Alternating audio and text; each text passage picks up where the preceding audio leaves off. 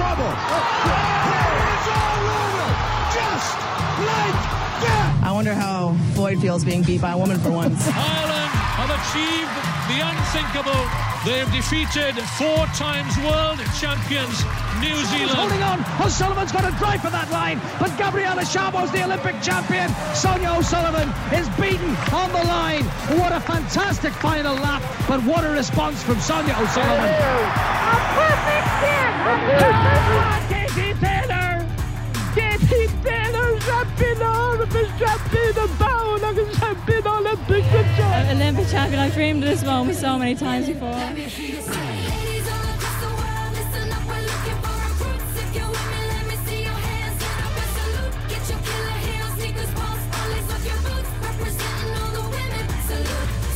Hello, my name is Cliona Foley and this is Off the Bench, a podcast about women's sport which we hope will educate and entertain sports fans of all genders and ages. You can get all our previous episodes on iTunes or at offtheball.com, going to their podcast link. And we also have a Twitter account, and that is at offthebenchOTB, capital OTB, if you want to give us any of your opinions. And also we post news of women's sport all around the world on that, so follow us at offthebenchOTB.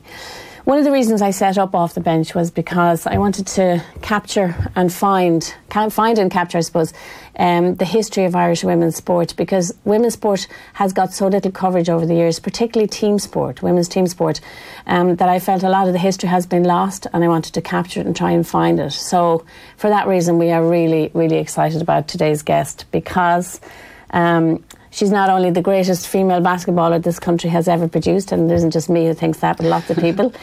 She's the only Irish woman to play in the WNBA in America, and she's also the only Irish woman to coach in the NCAA in America. So she's just made history again last night. So Susan Moran, welcome to Off the Bench. Thanks for having me. It's fantastic to have you, and we're probably lucky to have you this morning because you might have had a late night. Tell us what history you made last night. Well, I got inducted into the Basketball Ireland Hall of Fame. And what was that like? It was unbelievable. First of all, the event itself was just well done. It was held at Croke Park, which was pretty cool. I said to some of my friends, the last time I was at Croke Park was the sit-down protest of 98. Oh my goodness, the fair play replay. I don't believe it. Yeah, so that was right before I left. I left here in 98. So were you on that pitch? I was on that pitch. I was definitely on that pitch. Good friend of mine, Emily Bryan. She would have played with me in the Sacred Heart. Her father was Willie Bryan. Yeah, famous character in Offaly. So we were all in, you know. So I did sit on that pitch. You were sitting on the pitch and protest. That is amazing. And so for my next time to be back getting inducted into the Basketball Ireland Hall of Fame was fantastic. Pretty great, yeah. Well, listeners, I should tell you, Sue and Siobhan Caffrey became the first Irish women to ever be inducted into Basketball Ireland's Hall of Fame last night. So that, again, is another milestone that you passed, and just a great honour, I'd say, for you. Well, something I didn't realise, to be honest. Like, they started talking, so I was, hugely honoured when I got the email saying I was going to be in. And I don't know why I would have assumed there'd be more women in there. Yeah, so all of a sudden they start doing the introductions last night, and they said to Siobhan, for this next 10 minutes you're going to be the only woman in. I said, wow, I really didn't realise that we were the first women, so that makes it extra special, to be honest. It does make it extra special, and let's hope there's going to be a lot more of them. Siobhan Caffrey, anybody who knows anything about Irish basketball, another legend, played for Meteors for years, captain of the Irish international team, just a fantastic woman. So for us, it's brilliant to see that piece of history again being captured by Basketball Ireland, but it also gave us a chance because, let's be honest, Sue, I've been stalking you for a few years, haven't I? Stalking is a strong word. We've been in touch. I've been trying to get Sue on the podcast since we started, and that was December 2015. So we're really delighted to get you, and to be able to get you when Basketball Ireland had you home is even better. We'll talk briefly about your career before you went to America, but just to brief the listeners who mightn't know, back in 1998, Sue was the star of Irish women's basketball. She was a schoolgirl. She scored 48 points in an Irish schools basketball final for Sacred Heart Tullamore, which was her home school and her home at the time. And then she went on and she scored in the same season 52 points, was it, in an under-19 cup final? It was definitely over 50. I didn't pass very much. I must have been terrible to play with. It was 52 points. So she and I actually. Kieran Shannon, who did a list of the top 25 Irish women's players and Irish men's players recently. The last few years, you'll find it online. Sue was number one, and he said she could do it all at both ends of the court. And because she was so good, she got a scholarship, as people did, although you were probably amongst one of the first women to get a college scholarship in America. So you go to a place called St. Joseph's in Philadelphia. In Philly. You go to Philly in 1998, and you were an 18-year-old schoolgirl. I was, yeah. And, tell us about that culture shock. Yeah, it was just so different. The reason I did it was I knew at the time, in order to further my game, a little bit on this end, it was more of a social thing once you got to the college age. Yeah. And for me to actually pursue just, getting better and, the dreams I had, I suppose, for myself, I knew I was going to have to do it. Now, what I didn't factor in was everything that was involved in that. Yeah. So over here, we practiced maybe twice a week at the Sacred Heart or whatever. All of a sudden, it was 6 days a week and early morning workouts and lifting weights. You never lifted weights? I had never lifted a weight in my life. Now, I had done push-ups, which I strongly believe in still. Yes, yeah. Push-ups, sit-ups, and I used to jump rope, and that was kind of my routine. So when I looked at these weights, I thought they were mad. Yeah. 6 o'clock mornings. Sue, if memory serves me correctly, Sue was not an early morning Not person. a morning person. No. And not an on-time person. You were always late. Very much, yes. I laughed one of the first times I came home. I was playing with the Irish team, and Anne Ganley, my coach from the Sacred Heart, we were going to go out afterwards or something after the match, and I was in and out, first one out of the shower, and she's like, "Who are you?" Cause I would usually dragging my feet, but yeah, and that was what they offered over there. You got punished if you were late. There was a discipline attached. There was an attitude adjustment. So there was running, now I never really got one of those because extra running wasn't really up my alley, But if you had been late for session, I remember reading back then, they would bring you in at 5 a.m. and You'd come in early and do a 3-mile run around the track, sprints before practice or sprints after practice, which was worse again because you've just done a 2.5-hour practice. And you go from being a huge fish in a tiny, tiny pond, and then you go into this college program, which was Division 1. You deliberately chose to go to a top Division 1 college. And how do you make that adjustment, and how difficult was it? You said something to Mary Maguire from Basketball Ireland, which I thought was really interesting over the weekend, and you said, this is amazing for somebody who was told she was too slow and too small. Yeah. I mean, was there that element? You know what? I don't think anyone told me that here, because I did have a great career in relation to Irish basketball. So when I got to America, I probably thought I was pretty good. I didn't know, because no one had ever. Why wouldn't you? And over here, I wasn't too small or too, So the difference was kind of on that end, hearing those things or feeling those things. But it just made you want to work harder. You played inside. You played a post position. I did. I played in the post. You're not hugely tall. I was listed as 6'1". Yeah, I'm laughing at that. She is not 6'1". Yeah, well, I think based on my stats in Ireland, so one coach had kind of seen me over here when they were doing a European tour. Yeah. And had recruited me to come over. So the stats were scorer inside, rebounder. Yeah. So I think they just assumed I was 6'1". Yeah. And what height are you probably? I say 5'10". Yeah. Well, I would have said slightly maybe lower than that. But you always played. I mean, if anybody ever seen Sue play, she played like a 6'2" person because she could jump and hang in the air, and her jump shot was amazing. So that is really interesting. But when you went over, were you suddenly playing with all these people who were taller and stronger and fitter than you? I was. The biggest transition for me was the strength of the game and the speed of the game. Everything just happened quicker. Yeah. So I came in as an 18-year-old freshman, and on the team there might have been, let's say, a fifth-year senior. Wow. So a 22, almost 23-year-old who'd been lifting for 5 years. And so the first time you got hit in the screen by one of those girls, you felt it for sure. Yeah. So it took, I remember freshman year, in the middle of St. Joe's, there's these big steps. It's a beautiful campus, and this barbell and bell tower's in the middle of it, and you have classes in this bell tower, and there's these steps, and they just seem like this mountain after, you know, your morning workouts or a practice, and trying to maneuver them with like a bruise here and a bruise there and a sore knee on and the just way the into muscles. class, training. From training. It Wow. was quite the adventure. And you're immediately thrown into NCAA, you know, top division American football. And for anybody who doesn't know what that is, I think your first game might have been against Tennessee, and roughly how many people would have been there? You're talking at least 10,000. Right. At a game like that, because Tennessee, where Pat Summitt's a very famous, the most famous. Yeah, she's passed away since. She has. I have her autobiography. Amazing. Yeah, she was coach. just, you know, a pioneer of the game in so many ways. Everywhere. Yeah. And they won. I don't know offhand how many national championships, but the year I came over, they had just won the national championship. And that's your first game. And our first game is at Tennessee. Oh my Lord! So there's a lot of pomp and circumstance around these things. And you know, I was saying to Mary as well yesterday, I didn't have a clue, you know. I was just dying to compete, dying to play my first game. And I kind of walked into the arena all right, and I'm like, wow, like, this is bigger than our arena, you know. There's a lot of people. Because we'd be a smaller private school, and they're a big state school, you know, and a very good program. So it was some atmosphere to go out there, and there were legends like Chimika Holsclaw, who went on Tamika to play. Catchings, Yeah, like Tamika just Catchings. other legends of the game, and they were playing for them. Playing for them. There's one picture where I'm guarding Chimika Holsclaw. It was in the paper afterwards, and I'm like, look at me. Like, they beat us pretty bad, but, you know, we competed.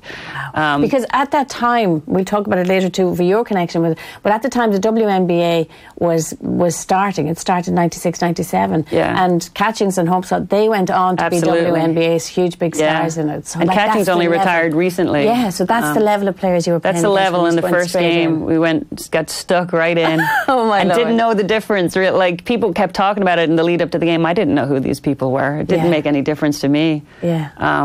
Which is something that I think helped me along the way. Like, I loved to play. Concept. I wanted to compete. It didn't matter. And I say it to our team now, like, we all put our shorts on the same way, you know? Yeah. So it really didn't factor into, I just wanted to get out there and get stuck in. Well, you always played like that here, but it's interesting that you, probably because you went from a point almost of ignorance, not knowing how big it was. Absolutely. It was a point of ignorance is the best way to describe it, and it served me well. Did it? Yeah. Were you ever overawed by it in the college games? I don't think, you know what, I almost felt it more as a coach. Interesting. So, well, also because you're not on the floor, so you have control, but you don't have that control. Yeah, but when you're playing, you're in it. You're in it, and as a player, we won the Atlantic 10 championship that freshman year. So I came into a very good team, right? You know, so we won the Atlantic 10 championship that year. And in my mind, I guess we do. This is what we do. We win this every year. Exactly. You win All Ireland. You think we're going to do this every year? Absolutely. Yeah. Again, ignorance. Yeah. And we didn't win another.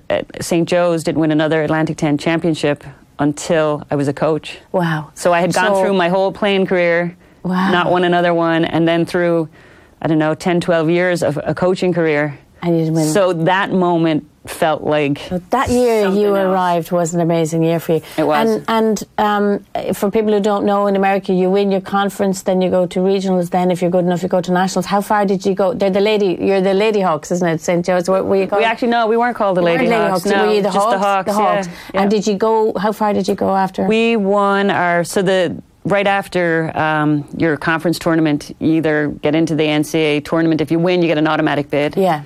And if you don't win, if you've had a good enough year, you'll get an at-large bid.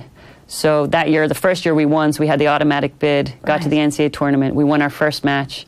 We're playing out at Duke, which was pretty incredible to be in Cameron Indoor. Yeah. We played Tulane in the first round, and we beat them, and we were by far the underdogs, you know. Yeah, you would have been relatively unknown. Smaller school. Yeah. So we beat them, and then we ended up playing Duke at Duke, which was a tough number, and they beat us in the second round. So wow. So it would progress then to the Sweet 16, Elite 8, Final Four, and then National Championship. So we got to the second round, which was... So and the March Madness, as we call March Madness, is that the last 16 normally? Is that March Madness is the whole thing. The whole thing. Is the whole thing. So once you're into the tournament, you are involved in March Madness. And that is so big in first America. and second year. Wow. So second year we didn't win the Atlantic 10 tournament. Right, but you got a nomination. We had a good season, so we got an at-large bid. Right. And I always remember this story. We were playing Texas, again, big Massive state college. school. Yeah. We're playing them at Rutgers. They have these different sites you go to play them. And we beat them on St. Patrick's Day. So the big thing was, and I got my colors up a little bit. It was like, oh, I had a good game or whatever. And it was like, oh, it must be the look of the Irish. Like, there's nothing lucky about this. Like, I appreciate you acknowledging my Irish heritage, but the amount of work that went in to produce that win, So I remember getting my back up a little bit with this look of the Irish story. It was a nice story, and it's a great enjoyed it for the media, but that's not the truth. But for me, I was like, there's nothing lucky about a win like that. So Sue was in St. Joseph's for 4 years. Do you still hold the all-time school record for scoring? I do, men and women. Men and women. And I'm only saying it because it always gets put out there that it's the women. And classic. You go. There's very good. Jameer Nelson was a huge player, had a stellar NBA career. He played at St. Joe's. Langston Galloway is currently playing in the NBA. So we've had very good players over the years, but you still hold the all-time? I still hold that record. Every time I see Jameer, I give it a little mention, and he appreciates it too. But so 23-point game average, I think, and record rebounding. And you played 122 straight games for them, didn't you? You'd know more than me. I've done my homework, Sue. I knew you were coming. Made the Atlantic 10 legend team, a Hall of Famer already in America. That's why it's lovely to get this Irish one to match that, I think. And you. Just before you graduated, you got approached, or you got an opportunity, because the WNBA, as I said, the women's NBA was, starting to. Yeah. It started 96, 97, so it's been going a few years. Yeah. Tell us about how did you end up joining the New York Liberty? Well, it's funny. So I had a great college career, but again, it was on a smaller stage. Because we would be considered a mid-major conference. Right. And then you have the majors, the Power Five, you'd call them. So sometimes the mid-majors get overlooked a little bit. So I'm very proud to be a mid-major player. Yeah. So it was talk about, are you going to get drafted? And all of a sudden you're trying to get an agent and all this stuff. And the draft came and went, and I didn't get drafted. So I'm like, all right, there goes that. And did you go for trials? At that point, no. They kind of base it off coming around statistics, and they came to many games, and they scout you, and so they're kind of coming up with their picks and who they might do. So no, there's no tryout or anything at that point. So I wasn't drafted. And then maybe 2 days after the draft, to fill their training camps, they ask, they want other people basically to practice. Yeah. Oh, yeah, exactly. Exactly. Guinea pigs, get them in here. Yeah, and then, there's a chance, but it's a slim chance compared to who they drafted. So I got a call from New York, and they said, right, we'll invite you to training camp. And that was kind of the next tier. You get invited to training camp. So I got invited to training camp. So at that point, it was do or die. Like, it's, you're in there. How many more were like you that got invited to that training camp? I would say there was probably 4 maybe at the Liberty training camp. So you're in there filling out their roster. Basically giving them practice people. And hoping that you'll catch an eye. Yeah, it's a shot. And it's funny. It was a very unsettling time, because you're at training camp, you're going through these practices, and my particular coach, a lot of teams are doing double sessions. He just liked to go for 4 hours straight, which is good and bad. Some of the double sessions you have to warm down on and then warm back up, so a bit of both. But, so you'd be Monday, Tuesday, and you have these practices, and then Wednesday, Sarah's missing. It's like, what happened, Sarah? And you get a call saying, come to the office and bring your playbook. That was your out call. That was the P45. So you're kind of arriving every morning and being like, who's here? And selfishly, you're like, I hope Sarah's gone. I know. Because if Sarah's gone, I'm one step closer. This is the truth of professional sport. So that was just very, and you're just putting it in every day, because every day could literally be your last shot at this thing. Training camp was about 2 weeks, maybe a little over 2 weeks. Wow. So it's not terribly long. But every day you're out there. But every day you're out there hoping that you don't get that call to come. Did they play any games? We did. We had a couple of preseason games, which is actually one of my favorite memories from the whole thing. So the Liberty were based out of Madison Square Garden. No. MSG. I know. One of the most iconic sports venues in the world. It's so funny, because on my team was Teresa Witherspoon, yeah, who was a legend of the game. And I think when they put us up downtown Manhattan, in these apartment hotels. Yeah. And when they put me up, I was in the really nice one because I think they figured I'd get You're cut. not going to be there long. So she'll be out. So I was in with Teresa Witherspoon and Becky Hammond. Becky Hammond was on my team. Now coaching in the NBA, but we'll talk about that later. So are you serious? We'd be walking to work. So I'd be walking from, my hotel in Manhattan down to Madison Square Garden. But, Teresa Witherspoon's getting stopped left and right for autographs, and I'm like the little Irish girl following. Who's the kid in the back? Who's the kid following behind her. But it was great. So Madison, you got games? So Madison Square Garden, we had a preseason game. It was against Houston. And it was around my graduation time. So so it was this time of the year. I went back to Philly on the train so I could walk for graduation and everything. My parents were over because of graduation, and my Auntie Carmel, and we came back up to Madison Square Garden for this game. And it was kind of getting to the end of training camp, and it wasn't I wasn't in. We had some other games before that, and I had gotten in early. And this game, I just hadn't gotten in, much at all. I was on the bench, and I'm like, wow, and in my head the whole time, I'm like, that's it. I'm looking around, I'm like, this was it. It was a fun ride, So then I got called into the game. And my dad, my dad goes nuts. Martin goes nuts. Mammy's like, Martin, sit down. Martin, and I can picture them in the middle of Madison Square Garden, Dad's losing it. And I get in, I get fouled, I'm on the line. And I'm usually so unaware of those things throughout my playing career.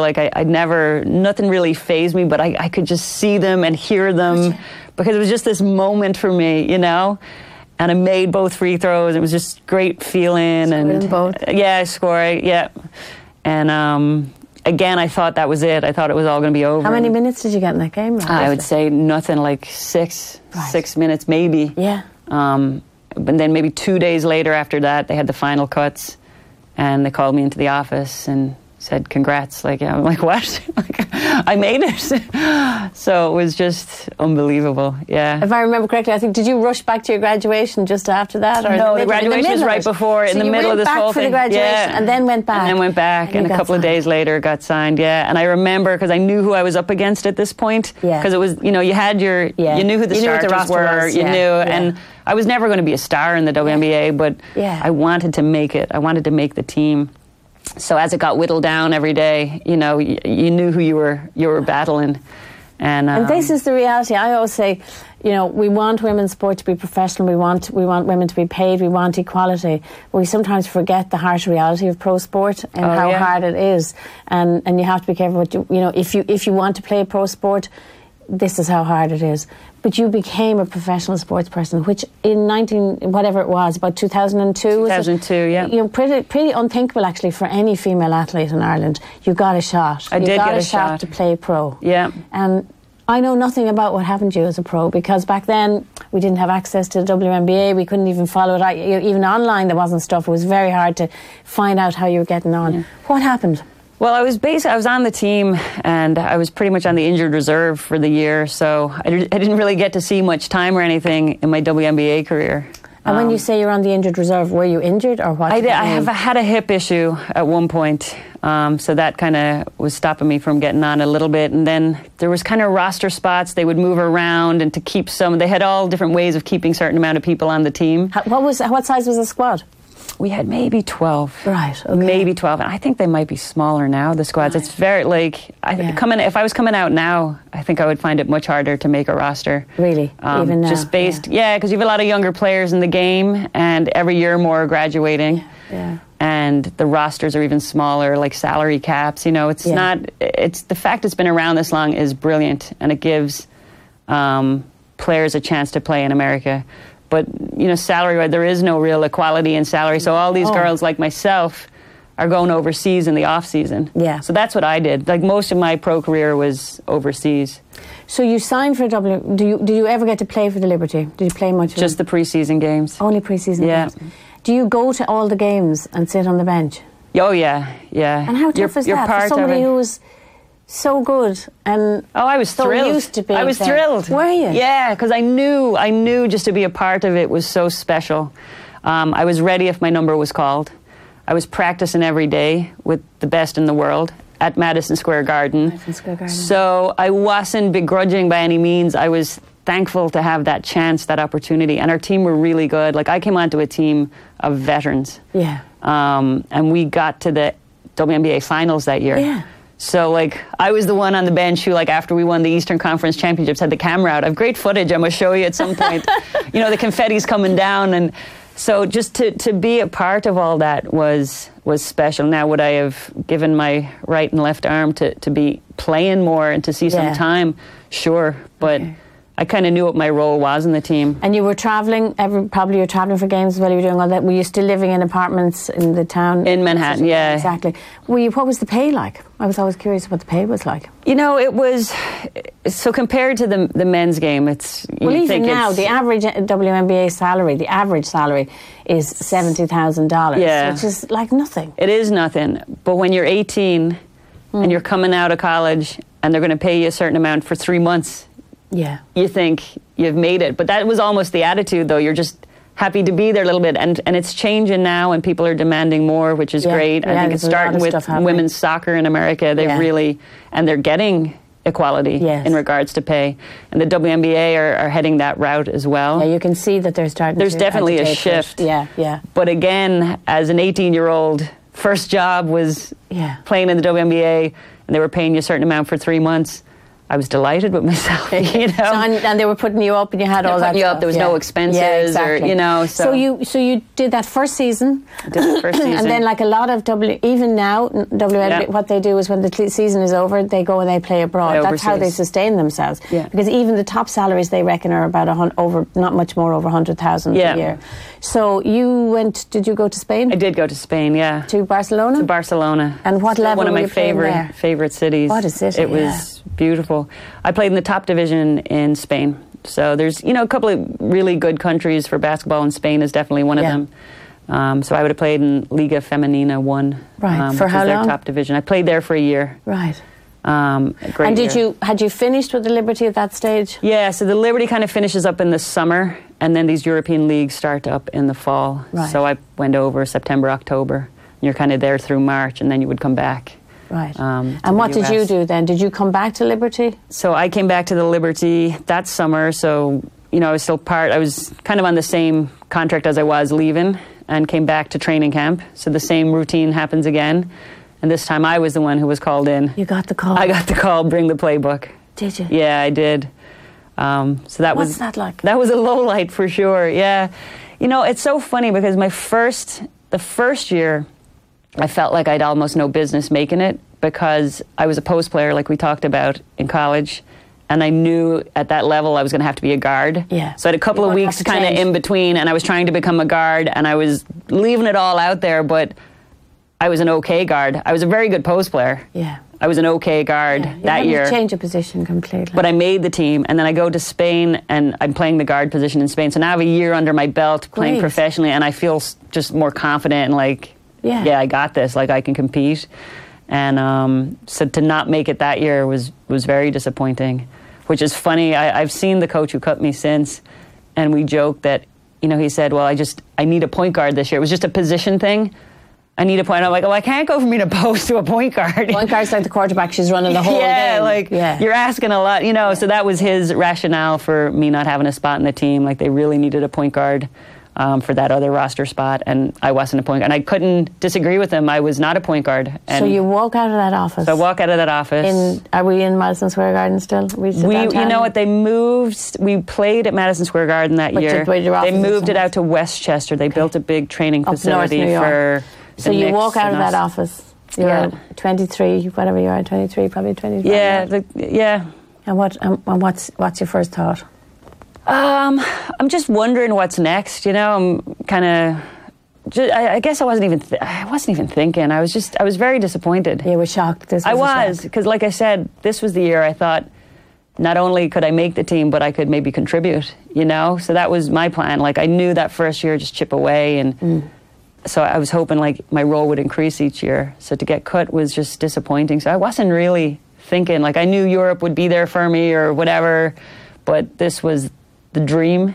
Europe was the job, whereas the WNBA was the dream, which is funny because still, like you said, the people, when they go and play in Europe, they make 3 times Yeah. 4 times what they make in the WNBA. Right. But the WNBA is the WNBA, you know. And it's so interesting you should say that, because I was talking to Adrian Fulton this year, whose son is one of the rising stars of Irish basketball, and Adrian was an international, and he was saying the problem in Ireland is we all think NBA all the time. We should be looking at Europe. He was saying that for boys as well. It's the same on the men's side, we really shouldn't be thinking about Dublin, about America. We should be thinking Europe, because European basketball is so interesting and so big, and you can make a really good living there. Absolutely. So how quickly did you shift, or what did you do? Where did you go next? Well, so then, you know, talk to my agent. Sounds so funny. Talk to my agent, you know, which team am I going to go back to? I liked my time in Spain. I thought, you know, Spain's a good spot for me.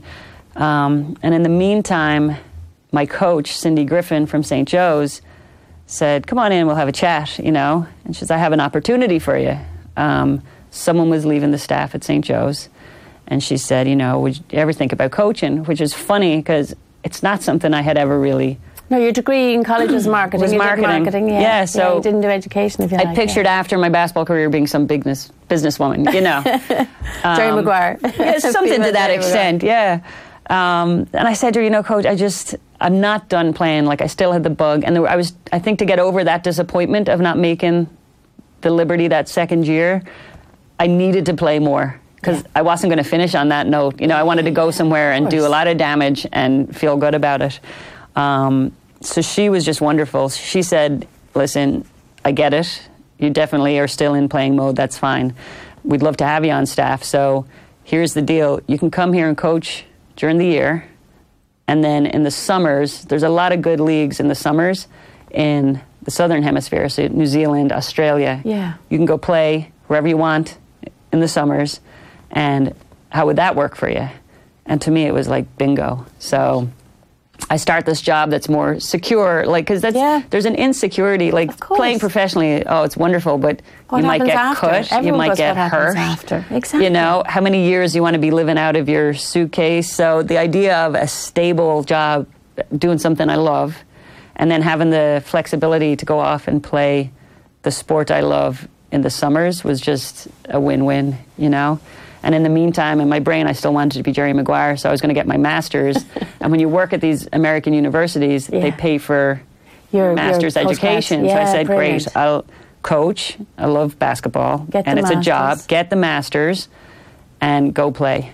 So it was like the trifecta. And I said, right, that's what I'll do. And Martin and Etna back in Tullamore, I'd say, were pretty delighted as well. And they heard you were getting a steady, kind of a solid thing. They were. I think their dream was always I would just come home and live in Ireland. Yeah, that was the only problem for them. This was dream too. Yeah. But, and how many years did you play in Australia and play? Did you play in New Zealand? I played New Zealand and I played in Australia. Right. So I did that for 2 seasons. And at that point, I felt like, you know what? I've done my thing. I had great success in both those places and felt good about it and was ready to just, you know, settle a bit more. Like, I was still kind of living with friends when I would come back, and then, you know, I just wasn't settled. It's not as glamorous a lifestyle as you think. Now, I'm not complaining. I saw the world, you know. I don't know if I'll be to Australia again. It seems so far away at this point, but, you know, I got to travel the world, play the sport I love, get paid for it, and just have those experiences. So that's the good part of it. The other part is what's the unglamorous stuff? Well, the unsettling, like, where are you going to live? Like, should I have a stay? You know, all your friends that you went to college with at this point are 4 years, 5 years into a job, moving up the ranks. You're like, am I being left behind? Now you learn that you'll be working a long time, so you're not getting left behind at all. Yeah. They'll never have the experiences you had. But there is just that unsettling feeling of, you know, I'm not going to be doing this forever because monetarily, I can't.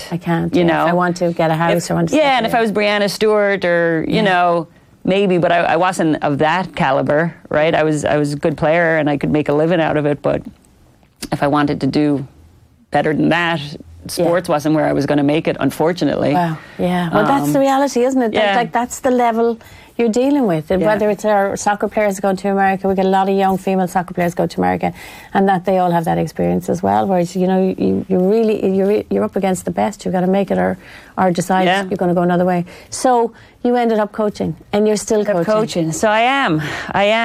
It's funny because it wasn't something I wanted to get into. Yeah. And like I said, I had these friends moving on and they were doing this, doing that. And I was coming home every day being like, oh, I love my job. Like, it's so great.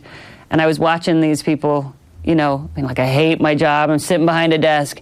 And in my mind, I was doing my master's the whole time. So once I graduated with the master's, the idea was to move on to the business world. Yeah. And all my friends who were involved in the business world were hating every moment of it. Interesting. And here I was being like, wait, I love what I do. I like going to work. I could just do this. And it was just a moment of clarity, I suppose. And then I decided to stick with it. So 16 years later. You are coaching? I am coaching. What is your title? So I'm the associate head coach at St. Joe's. Right. Until June 1.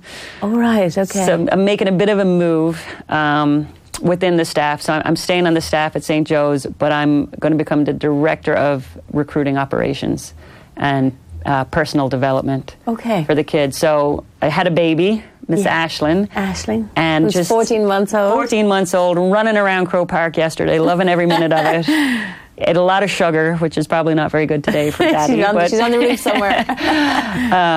But yeah, just, you know, again, there's a commitment, you know, to sports, even as a job. Like, it's not a 5-day-a-week, 9-to-5 job.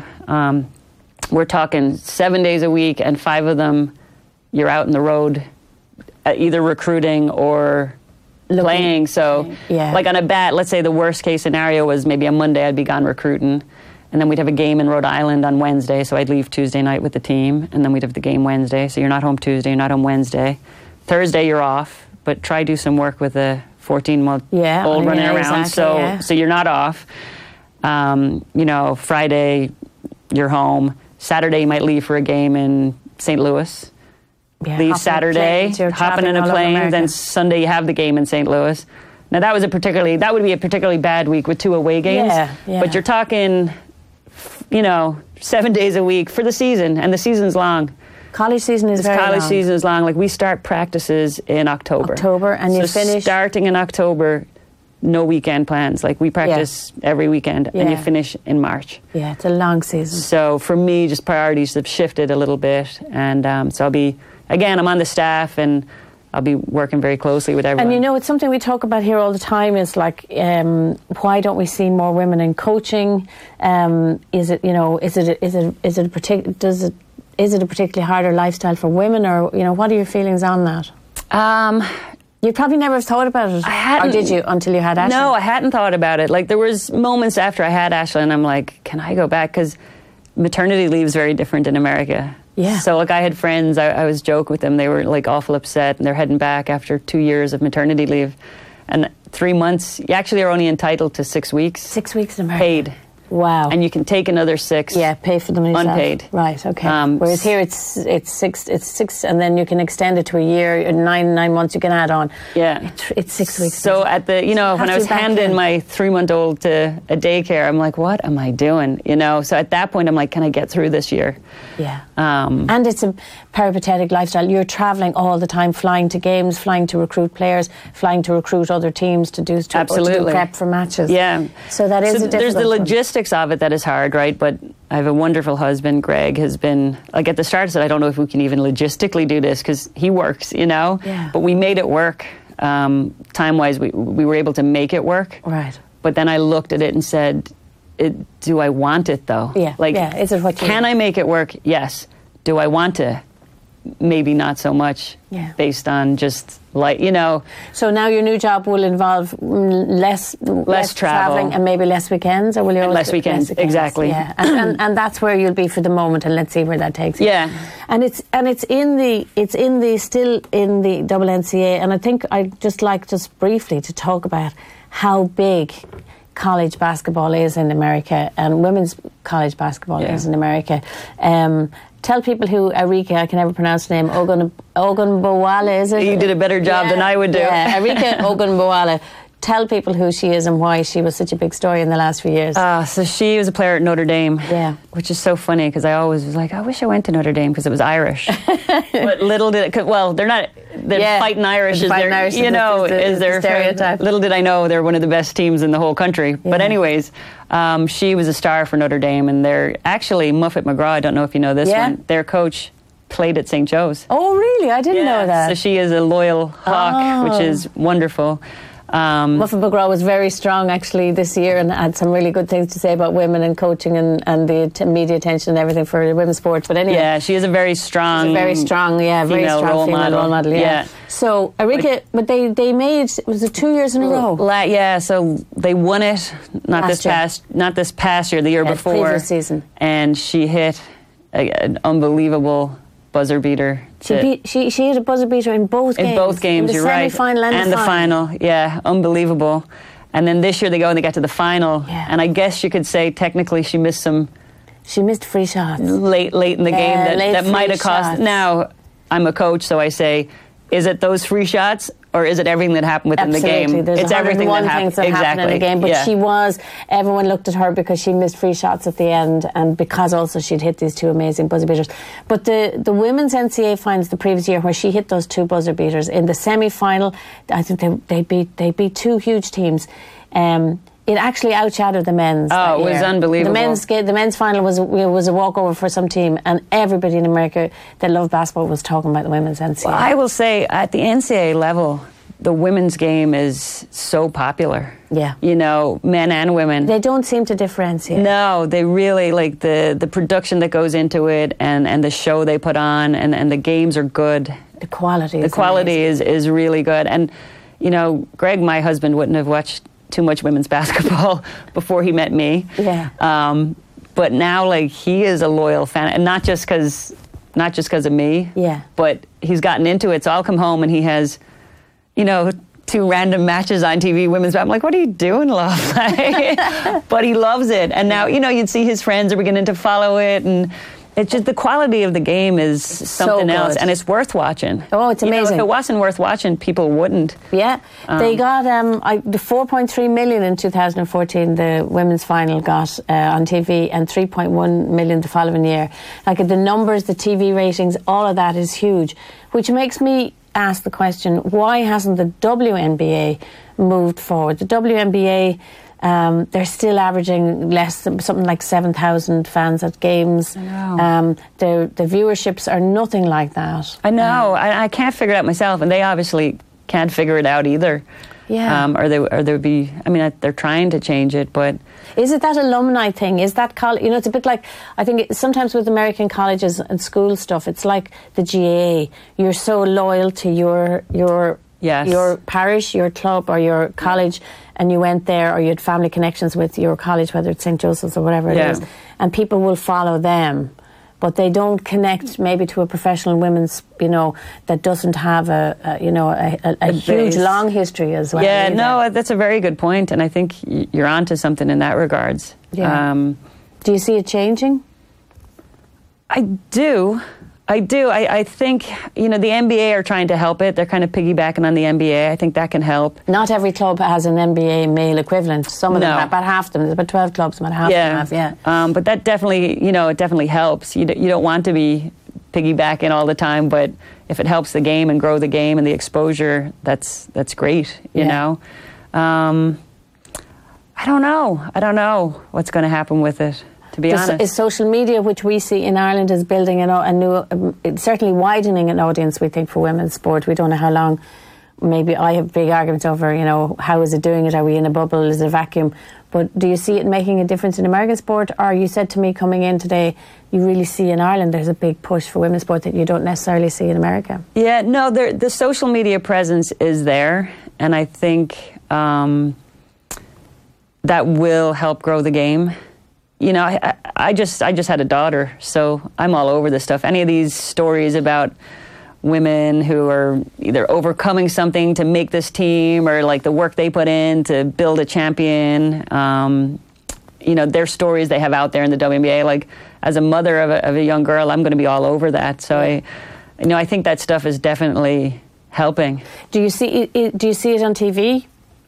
Not so much TV. Really? No, they don't get the TV coverage. Right. To be honest. I think social media they have their own WNBA app where you can watch games. Yeah, you can stream stuff. But you're not really sitting in a restaurant or something and looking up and seeing, which is the difference, I think, with the NCAA tournament, because they really do cover the games, men's and women's. You know, you could always flick, and there's another game on. And at that time of the year, people just want to watch basketball because it's March Madness. It's March Madness. So I think that the TV presence is probably what they're lacking.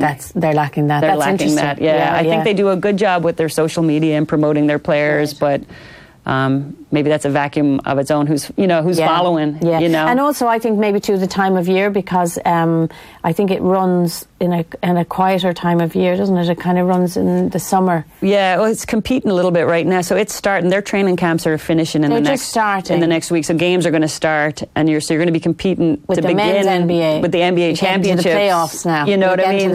Big time for that. So you're competing with them to start the season. Yeah, exactly. And maybe people are done with basketball at that point. Like the end of the NBA season kind of is the true end to March Madness kind of thing. Maybe it signals.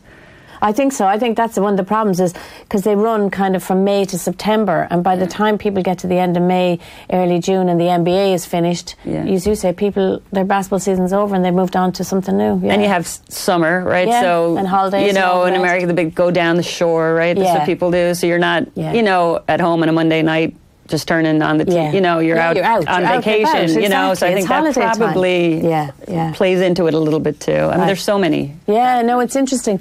And for us watching abroad, like, who are the players that you see in the NCAA that really excite you? Oh, who in the NCAA excites me? How are you doing? We had a rough year last year. Right. So we graduated a lot of seniors the year before who were kind of impact players for us. Yeah. So we were rebuilding as such. We finished middle of the pack in the A10, so we didn't make any kind of postseason tournament, which is something a St. Joe's team typically does, and it's where we want to be, whether it's the NCAA or there's another tournament called the WNIT, so the National Invitation Tournament. They have it on the men's side as well.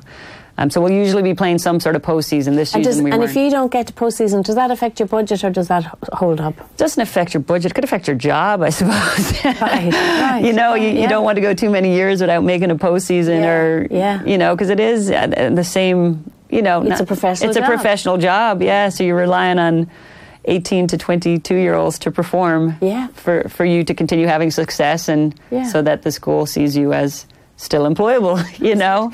Do you follow the NBA? Do you follow a men's team? Does it have to be Philly? It has to be Philly. Because to be honest, I don't follow teams like that over there. People laugh at me, like my husband's a mad Eagles fan. Right. Philadelphia Eagles, and they won 2 years ago, so it was huge. Yeah. So I'm definitely on the bandwagon, and I love it because everyone's extra happy when they're doing well, you know. And it's almost the same with basketball, like, obviously, I know I don't know football. Yeah. I know basketball. Yeah. But I didn't grow up. Yeah, you don't have that. You know, we didn't have that exposure. We were Charles Barkley, for some reason, was someone growing up that there was like Suns T-shirts for sale in Tullamore. You know, he was someone who, and Dennis Rodman. And Rodman, they were big names. They were big names here. Yeah. They were the only ones that filtered. Michael Jordan, obviously. So they were the three names that stood out for me from a young age. But I didn't like get behind their teams or, you know. Yeah. So I'm all about the Sixers. They had this huge rebuilding process, and it's kind of fun to watch, and I definitely want them to do well. It's great for the city. Of course, it must be, you know, deep down that I grow up, like, the other people are just fanatical about it. That's in their blood. I don't have that fanaticism attached to it. Yeah. But do I love the Sixers, and do I love when the whole city is, you know, getting behind someone and alive, and the playoffs are on, and there's always something to watch and do. Like, I love that. Where do you stand on, is it James Harden, the guy who's been shooting the big, huge scores, the guy who's shooting 60 or 60 points a game, is it this year? You know, he's breaking, this guy in America, he's breaking the shooting records, and people are saying, yeah, but, you know, he's too selfish, he doesn't pass the ball.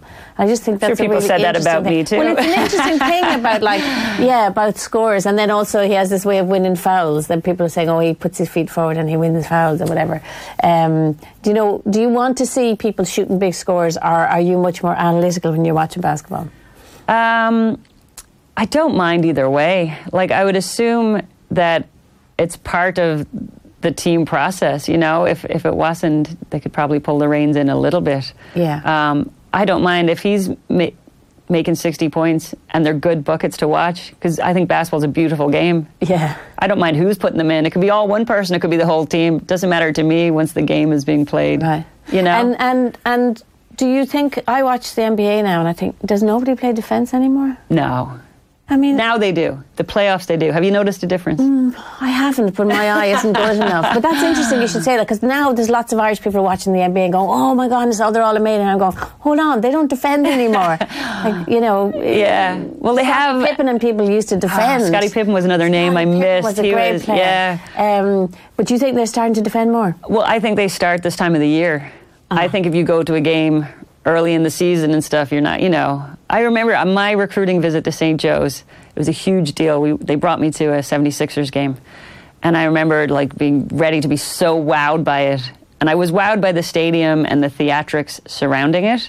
But the game itself, I was kind of let down. It was like humdrum. And then maybe the last 10 minutes of the game, everything picked up to this huge level when everyone was leaving the stands to beat traffic. Yeah. I'm like, this is not what sports is about. You know, I'm like, it finally got good. Can we stay? Yeah. And I feel that way a little bit from the preseason to the playoffs in the NBA. Like, but they play a massive amount of games. They do. Like, they play over 80 games or something ridiculous. You know, like they're playing every night I turn on the TV, the Sixers. I'm like, their bodies must take it. Think about it. Yeah. So to be at your highest level for that many games throughout a season is probably unrealistic.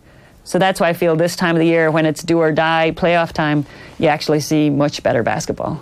So I do enjoy watching the playoffs. Oh, good. I'm going to watch. I'm going to look. Yeah, at watch out. They are playing it, and they have some different rules and stuff defensively. So you know, some of that plays into it. Yeah. I'm not even sure of the rules, but maybe that's what you're saying. There was a notion, I mean, when I look at some of the stuff online about the WNBA and some of the comments, it just are so dismissive of it, some of the American basketball fans, and they're just so dismissive.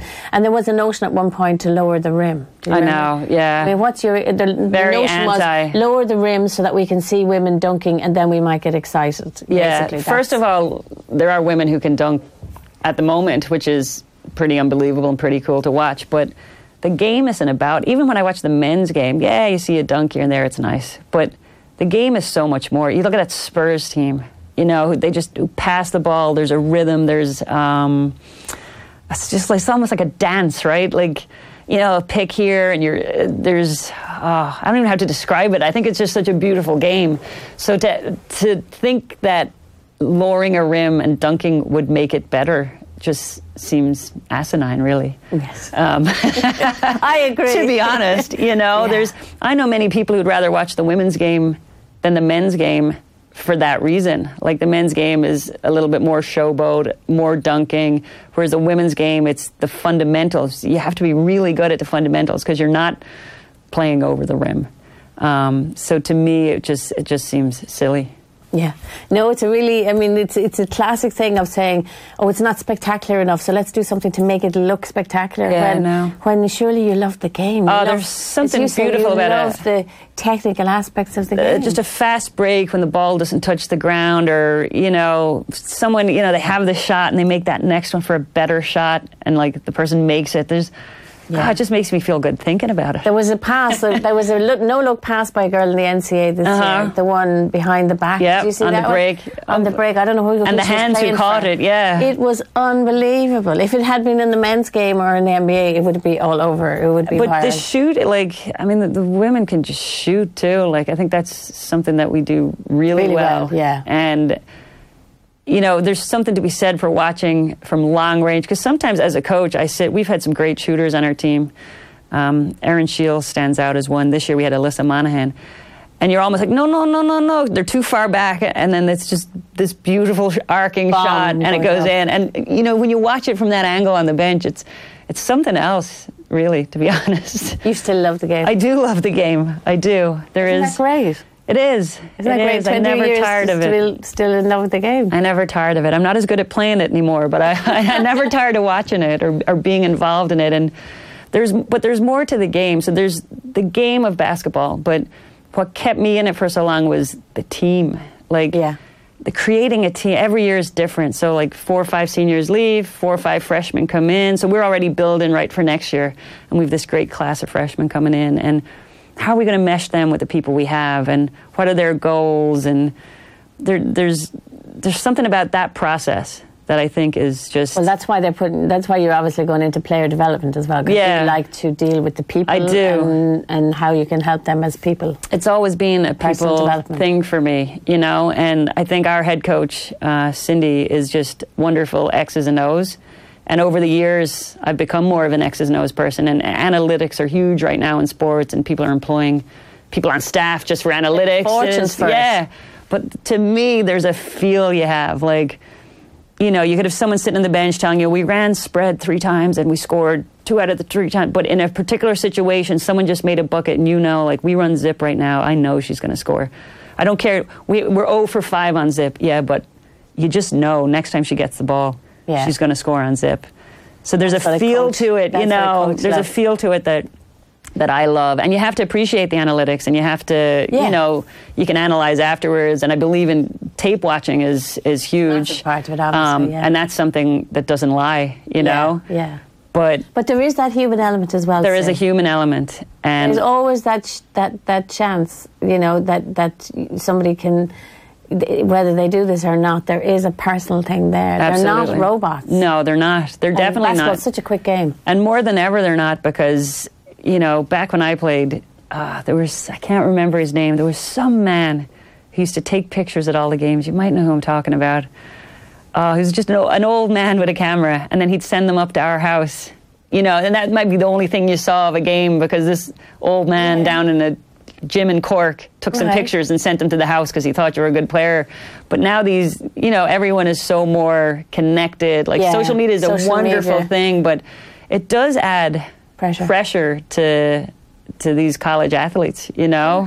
Hugely. Pressure to perform, pressure to be perfect, you know. So there is a major human element. I always say, if I was going back again, knowing I wanted to be a coach, I would just do a degree in psychology or something instead of business, you know, because much of it is about... So much is the mental game. Yeah. And developing rounded human beings. Absolutely. That can cope with all of that pressure that's on top of them. Yeah, we talk about it all the time, and in female sport even, there's an added element maybe into how they look and all that as well. So, like, there is added extra stuff.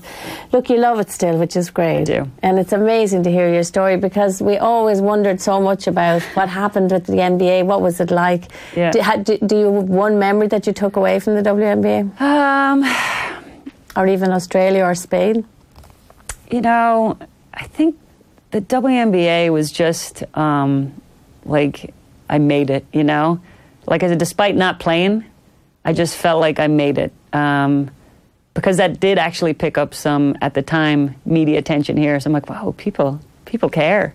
Yeah. You know, so to feel that was great, and just to be involved in that whole process. Yeah. And I think coming from someone who didn't get drafted, and it was against the odds, really. Really against the odds. And I'm all about beating the odds.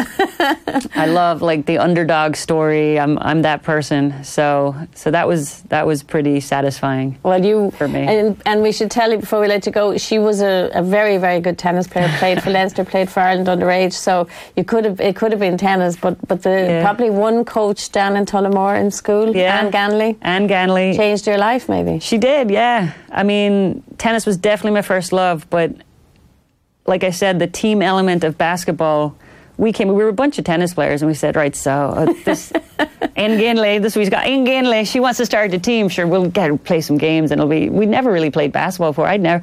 People are starting now in America, 6 and 7 year olds, they're out doing drills. I was 12 when I went to the Sacred Heart. Wow. Right, when you start secondary school, you're about 12. That's when I first started playing, and we just had the best time, you know, and the team element got me in. And Anne jokes, like, she had no idea what she was doing either. She laughs at, she was trying to read ahead in these books, cause, you know, as she was like, God, they're actually good. Like, they're going to need coaching. Yeah. But it definitely changed my whole perspective, and the fact it was enjoyable. Like, this is something my dad has preached to me forever. Just, my mom's very competitive. So really? I get that side from her. Oh, yeah. She'd say, how was the game? I'd be like, the game was great. And I know right well she wants to know how many points I scored. Did you win? Yeah. She cared. Whereas my dad's question was always, well, did you enjoy it? Did you have how was the game? Like, did you have fun? You know, that was always, did you have fun? Did you enjoy it? So to have grown up playing it in an environment, whether it was with my family, who encouraged just enjoying it, getting out there. School, it was like the whole school was involved in it. So it was just, people could be very talented and go through bad situations and maybe they never realized their talent. I always had these people around me who just made it fun, and I can attribute that to a lot of, I wasn't sick of it. We get players now and they're sick of it by the time they get to college. Yeah. I was just getting going because it had been fun for so long and it remained fun. Well, I suspect for the girls at St. Joseph's that you will always be bringing that element of fun to it. I do try. I bring the Irish crack, Bring the crack to it, exactly. It's fantastic to have you. We really feel honoured to have had you in. So you made sporting history in lots of ways, and you continue to do so, I hope. So we wish you, we're going to show a picture of Aisling.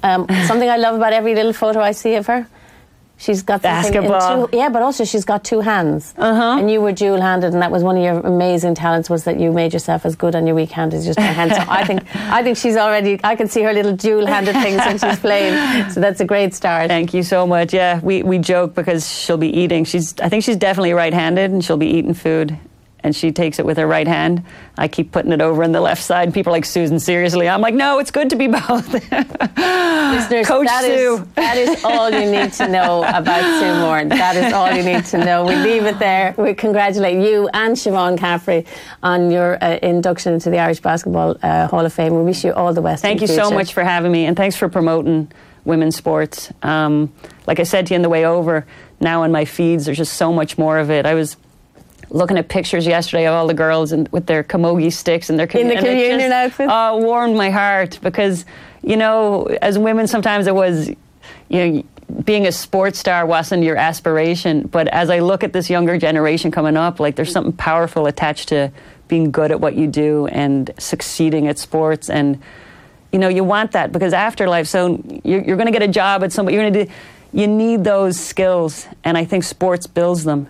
So to have all this younger generation coming up, and for me in America to be able to watch it on my feed is just heartwarming. And I'm just excited for the future of women's sports in Ireland. So thanks for helping promote it and get it out there. It's absolutely our pleasure. All right, folks. So listen, we'll just leave you and say all our previous episodes, you can get them on iTunes or on offtheball.com. Go into their podcast link there and you'll find the series link to Off the Bench there. And until the next time, folks, enjoy your sport.